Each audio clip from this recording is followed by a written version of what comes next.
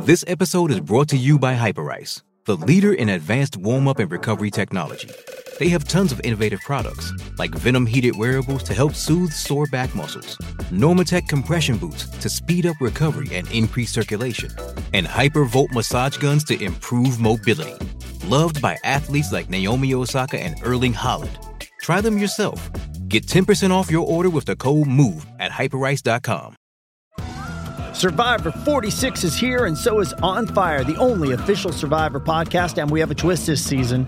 The winner of Survivor 45, Dee Valladares, will be joining us every week. We're going behind the scenes of the biggest moments, the how and the why things happen, and the strategy and analysis you can only get from someone like me, a Survivor winner. Listen to On Fire, the official Survivor podcast, wherever you get your podcast.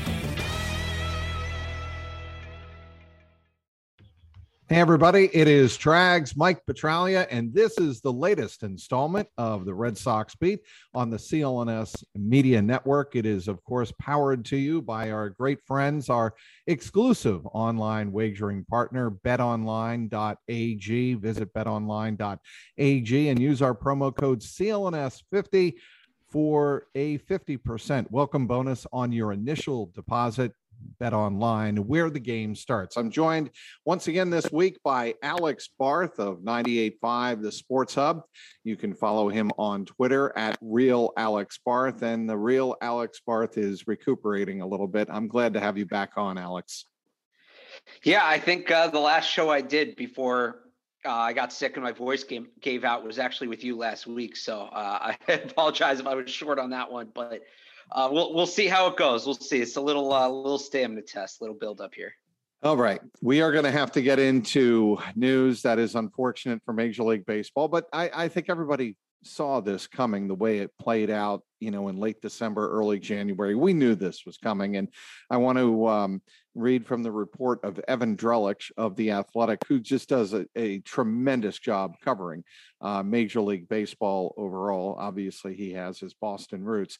But Dateline, Jupiter, Florida, dueling threats loom over baseball's negotiations at a key juncture in the final week of February. Major League Baseball doubled down on Wednesday on its stated intention to cancel games if a new deal is not reached by the end of the month. That would be Monday, February 28th. Meanwhile, over the last few weeks, the players have told the league at several points that if games are indeed canceled, they will not grant owners an expanded postseason, an element worth at least $100 million annually, industry sources estimate. The first time MLB positioned February 28th as a deadline was about 2 weeks ago. On Wednesday, the third straight day of talks between players and owners at Roger Dean Stadium, Major League Baseball wanted to make sure its threats were taken seriously. In response to reporting that players were not necessarily looking at that deadline as firm, the commissioner's office,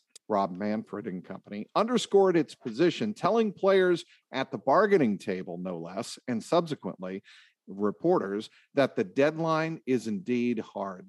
We're getting down to brass tacks now, and I think what it's coming down to is just how much the players are going to get out of owners in terms of arbitration and player negotiation in terms of what free agency is. It's always been about that, but paying more to younger players.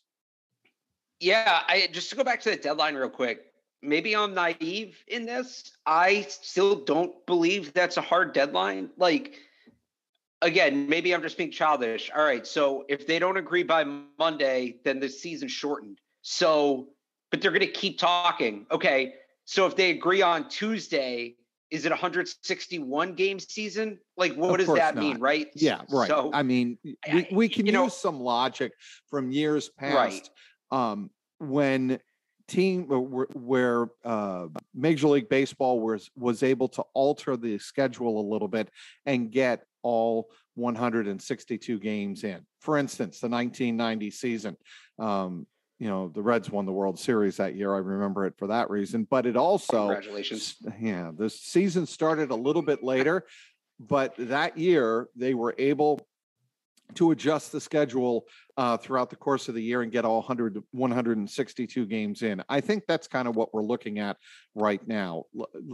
The the owners want to make it clear to players that if the deadline isn't in place or if the deal isn't in place by February 28th, they're going to have to start canceling games. That doesn't mean those games can't be made up, but certainly those games will be canceled. Well, it seems to me like they're doing it to threaten game checks, right? And if those games are made up, then the game checks come back. So, yeah, that's how I view that deadline. Is it's essentially another bargaining chip for the owners. And sometimes we see these things where there's a deadline set and it's not met, and then the sides kind of go apart for a couple of days and do their own thing. That doesn't seem like what's happening here. So, when we spoke last week, right? I remember you said something along the lines of you think that they're closer than maybe they're putting out publicly, and realistically a deal could get done in a day or two. I didn't believe that as much at the time that you said it last week. I think that's more true now. I didn't believe that a week ago, that they could snap their fingers and get a deal done. This kind of arbitrary deadline, and they're calling it, set in stone. I'm calling it arbitrary. The fact that they're hyping up this deadline so much kind of makes me believe that they think they're closer, that they've made significant progress in this last week, where there were reports that they were going to start meeting more regularly, and that's been the case. And John Henry's getting involved, and Steinbrenner's getting involved, et cetera. So I think they have made significant progress here in the last week. It's just a matter of, like you said, some of those salary things, which is what it's going to come down to, especially for younger players, pushing it over the finish line. So there's a difference here, and a certain understanding of the nuance of what progress is. And I think the fact that a week ago, even 2 weeks ago, proposals were not being exchanged, they're being exchanged now.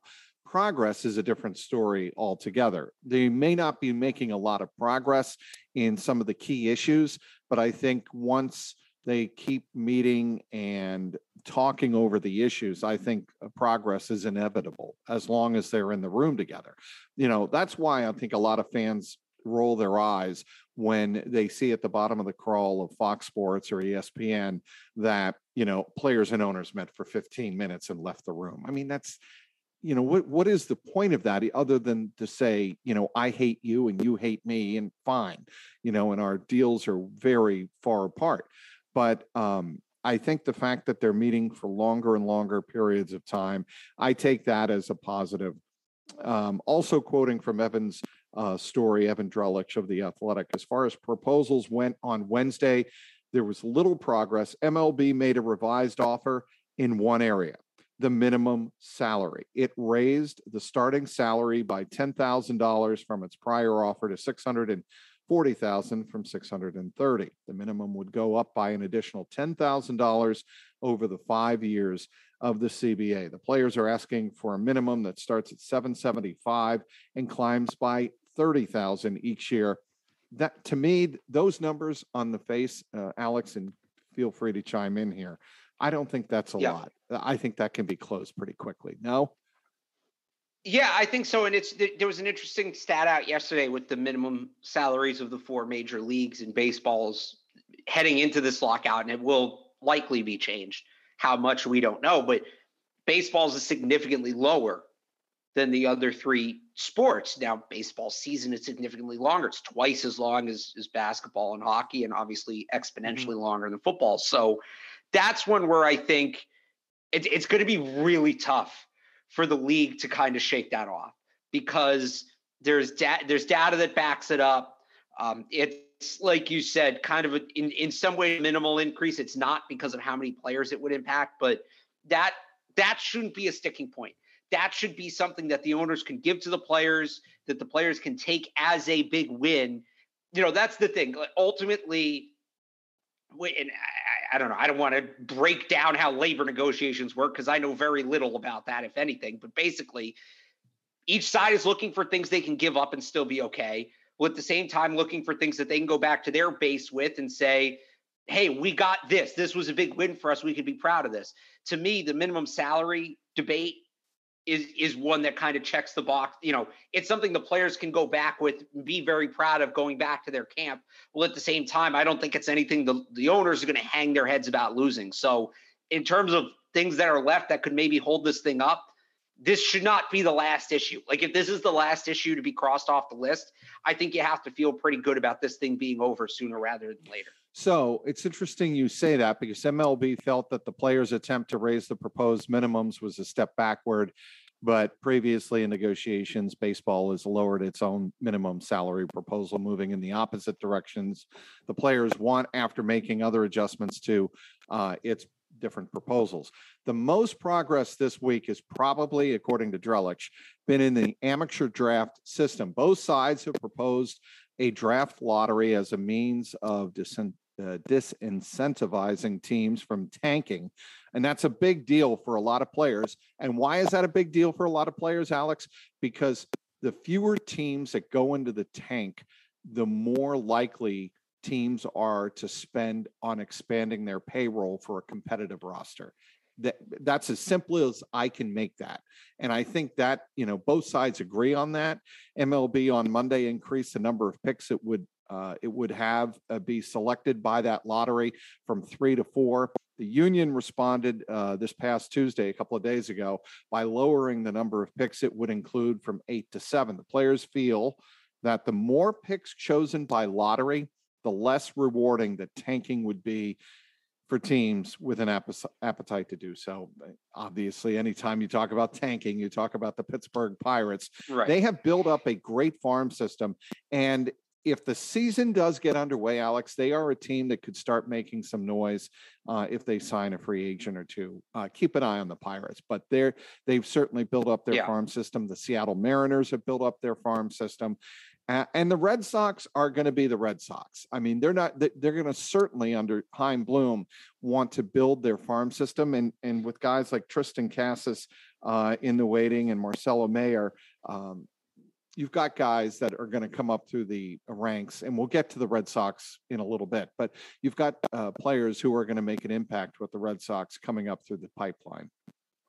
Well, I would even say, look at the Astros, right? They're kind of on the back end of it, but they're the crown of that whole tanking thing. I actually disagree with the players that more spots in the lottery discourages tanking, because if you can be the 8th worst team in the league, you don't necessarily have to be – the more teams that have a shot at the first overall pick, I think the more teams are going to tank. I hate lotteries in general. Yes. I actually don't think – I don't think they prevent tanking. Not to the extent that maybe some leagues would claim they do. I think they're stupid. I think they're unnecessary. If this is what it takes for us to get baseball, I guess fine. There's a lot more you could do to fix both the draft and the sport as a whole. Let teams trade picks for starters. That seems like a no-brainer. That's an archaic rule or lack of a rule that baseball is dealing with right now. If it's what it takes to get across the finish line, fine. I just don't think ultimately that aspect of the negotiations is going to have the impact that the players think it will. He is Alex Barth. He does a great job covering all Boston sports for 98.5, the Sports Hub. You can follow him on Twitter at Real Alex Barth, all one word. Football might be over for the season, but basketball is in full steam for both pro and college hoops. From all of the latest odds, totals, player performance props, to where the next fired coach is going to land, BetOnline is the numero uno spot for all of your sports betting needs. Head on over to the website, or you can use your mobile devices to sign up today and receive that 50% welcome bonus on your first deposit. Use our promo code CLNS50 to get started. And it's not just basketball. BetOnline is your source for hockey, boxing, and UFC odds. From sports right down to your favorite Vegas casino games, BetOnline is your #1 online wagering destination. BetOnline, the fastest and yes, easiest way to wager on all of your favorite sports and play your favorite games. BetOnline, where the game starts. All right, back to real baseball. And I want to talk about the 10 players in the Red Sox minor league camp who could actually reach the big leagues this season. Chad Jennings, again, for The Athletic, wrote about this on Thursday. Terrific story. And, in addition to some of the upper level guys in-house, the Red Sox have signed 10 minor league free agents who could reasonably open in AAA. The reason this is a bigger story than normal, Alex, is because there's going to be a lot of attention on minor league camp, which is getting underway in all of these destinations, both in Grapefruit League in Florida and the Cactus League in Arizona. The Red Sox scheduled to officially open camp with pitchers and catchers, minor league that is, on March 6th. Full squads will start 5 days later. Again, these are for minor league pitchers and catchers and minor league position players. Some of the relievers to keep an eye on: Taylor Cole, Michael Feliz, Zach Kelly, and Tyler Danish. Infielders: Roberto Ramos, Yolmer Sanchez, Roldani, Baldwin, and outfielders: Rob Refsnyder, certainly somebody Red Sox fans know from the trade with the Minnesota Twins, Christian Stewart, and Johan Mises.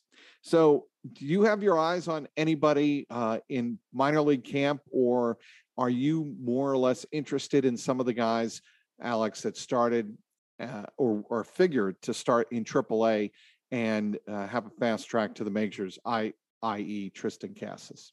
Yeah, we talked about Casas last time I was on. I'm very high on him. I think he's the starting first baseman by July 1st, if not sooner. So I go into that whole spiel again. I'm not really sold on Bobby Dalbec as the first baseman. I know maybe it could and there's the COVID fog. Could Casas play third and Devers becomes the DH? Maybe long-term. I don't know about this year. So yeah, I gave that whole spiel already. I'm actually more interested in some of the relievers. And maybe this is just because I was in lull when these guys were, like, I got to know them a little bit. But sure. Durbin Feltman was a guy I remember when they drafted him out of TCU in 2018 that, there was speculation that he could play in the majors that season. There was some thought that he could be one of these rare guys who immediately comes in and he was lights out as the closer for TCU that year. Had a great 18. They don't end up calling him up. And then he struggles in 19 and then obviously no season in 20. He was okay last year. There's just so much hype around him. I don't believe that he's been that much of a bust. I think maybe he had a tough adjustment, but I'd like to see him get his shot.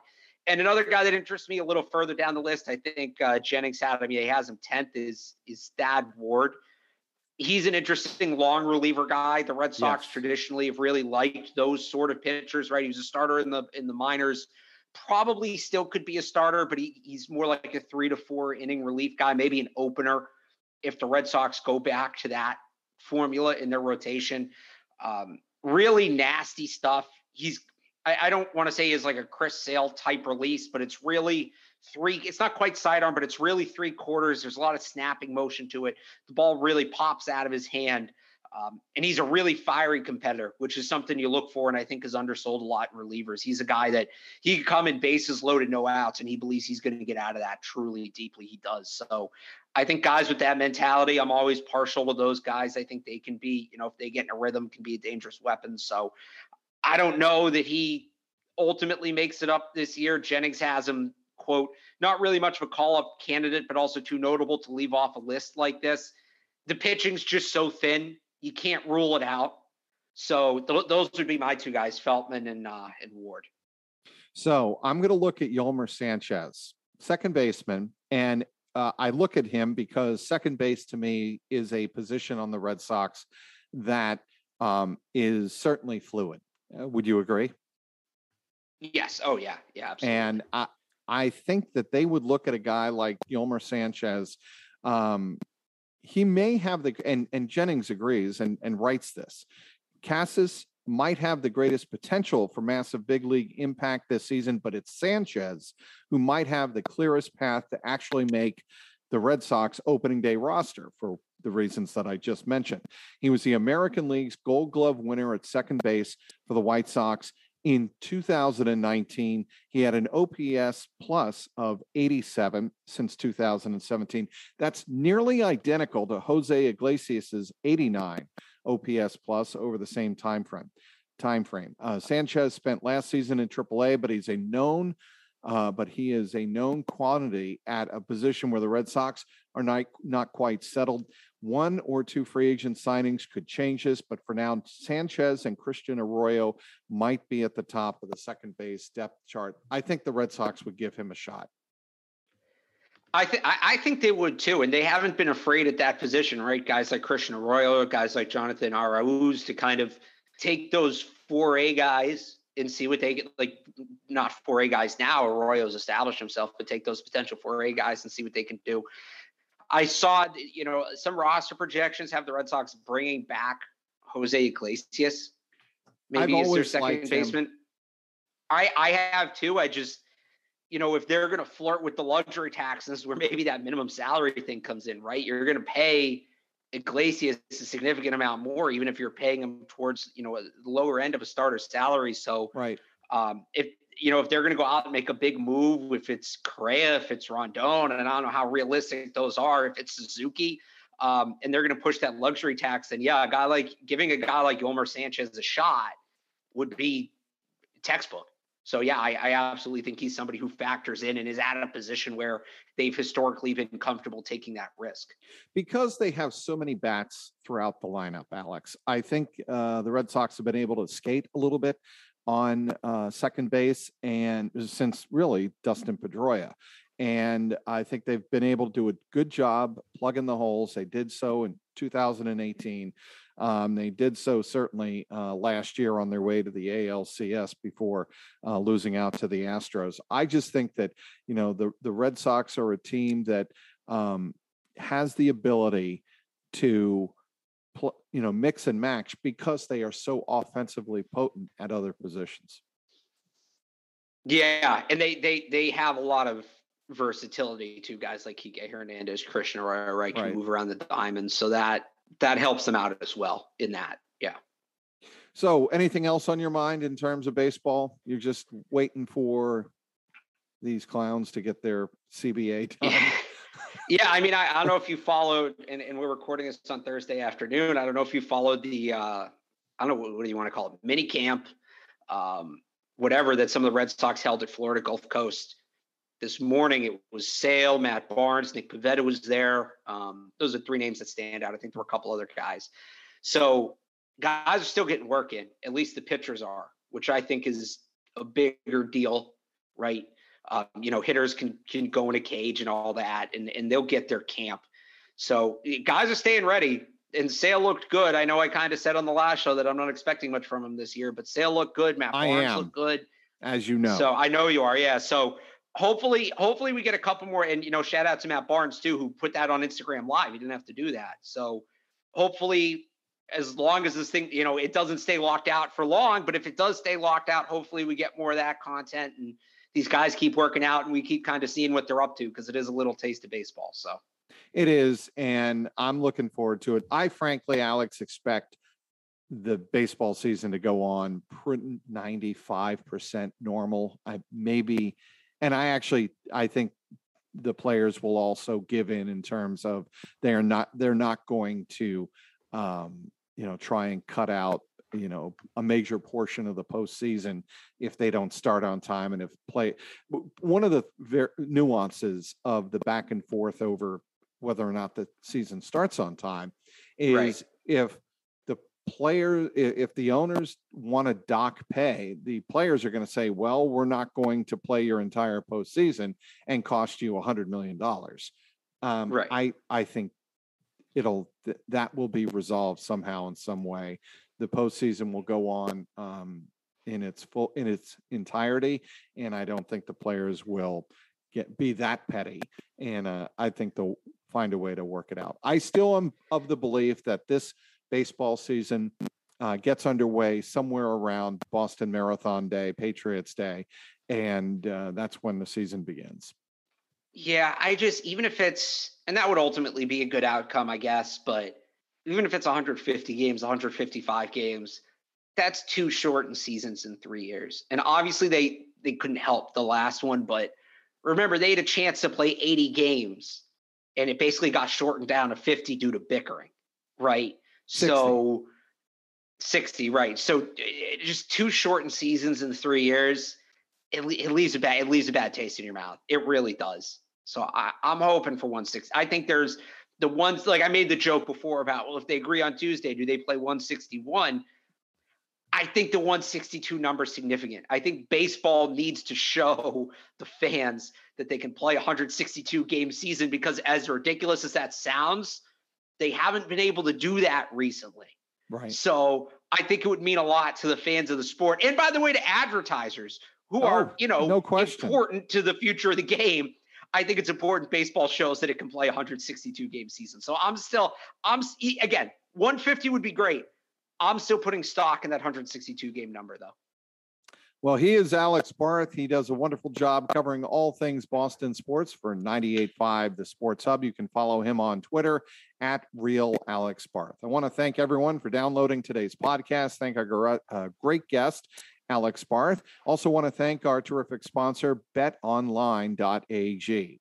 For Alex Barth, I'm Mike Petraglia, and this has been the Red Sox Beat podcast powered by CLNS Media.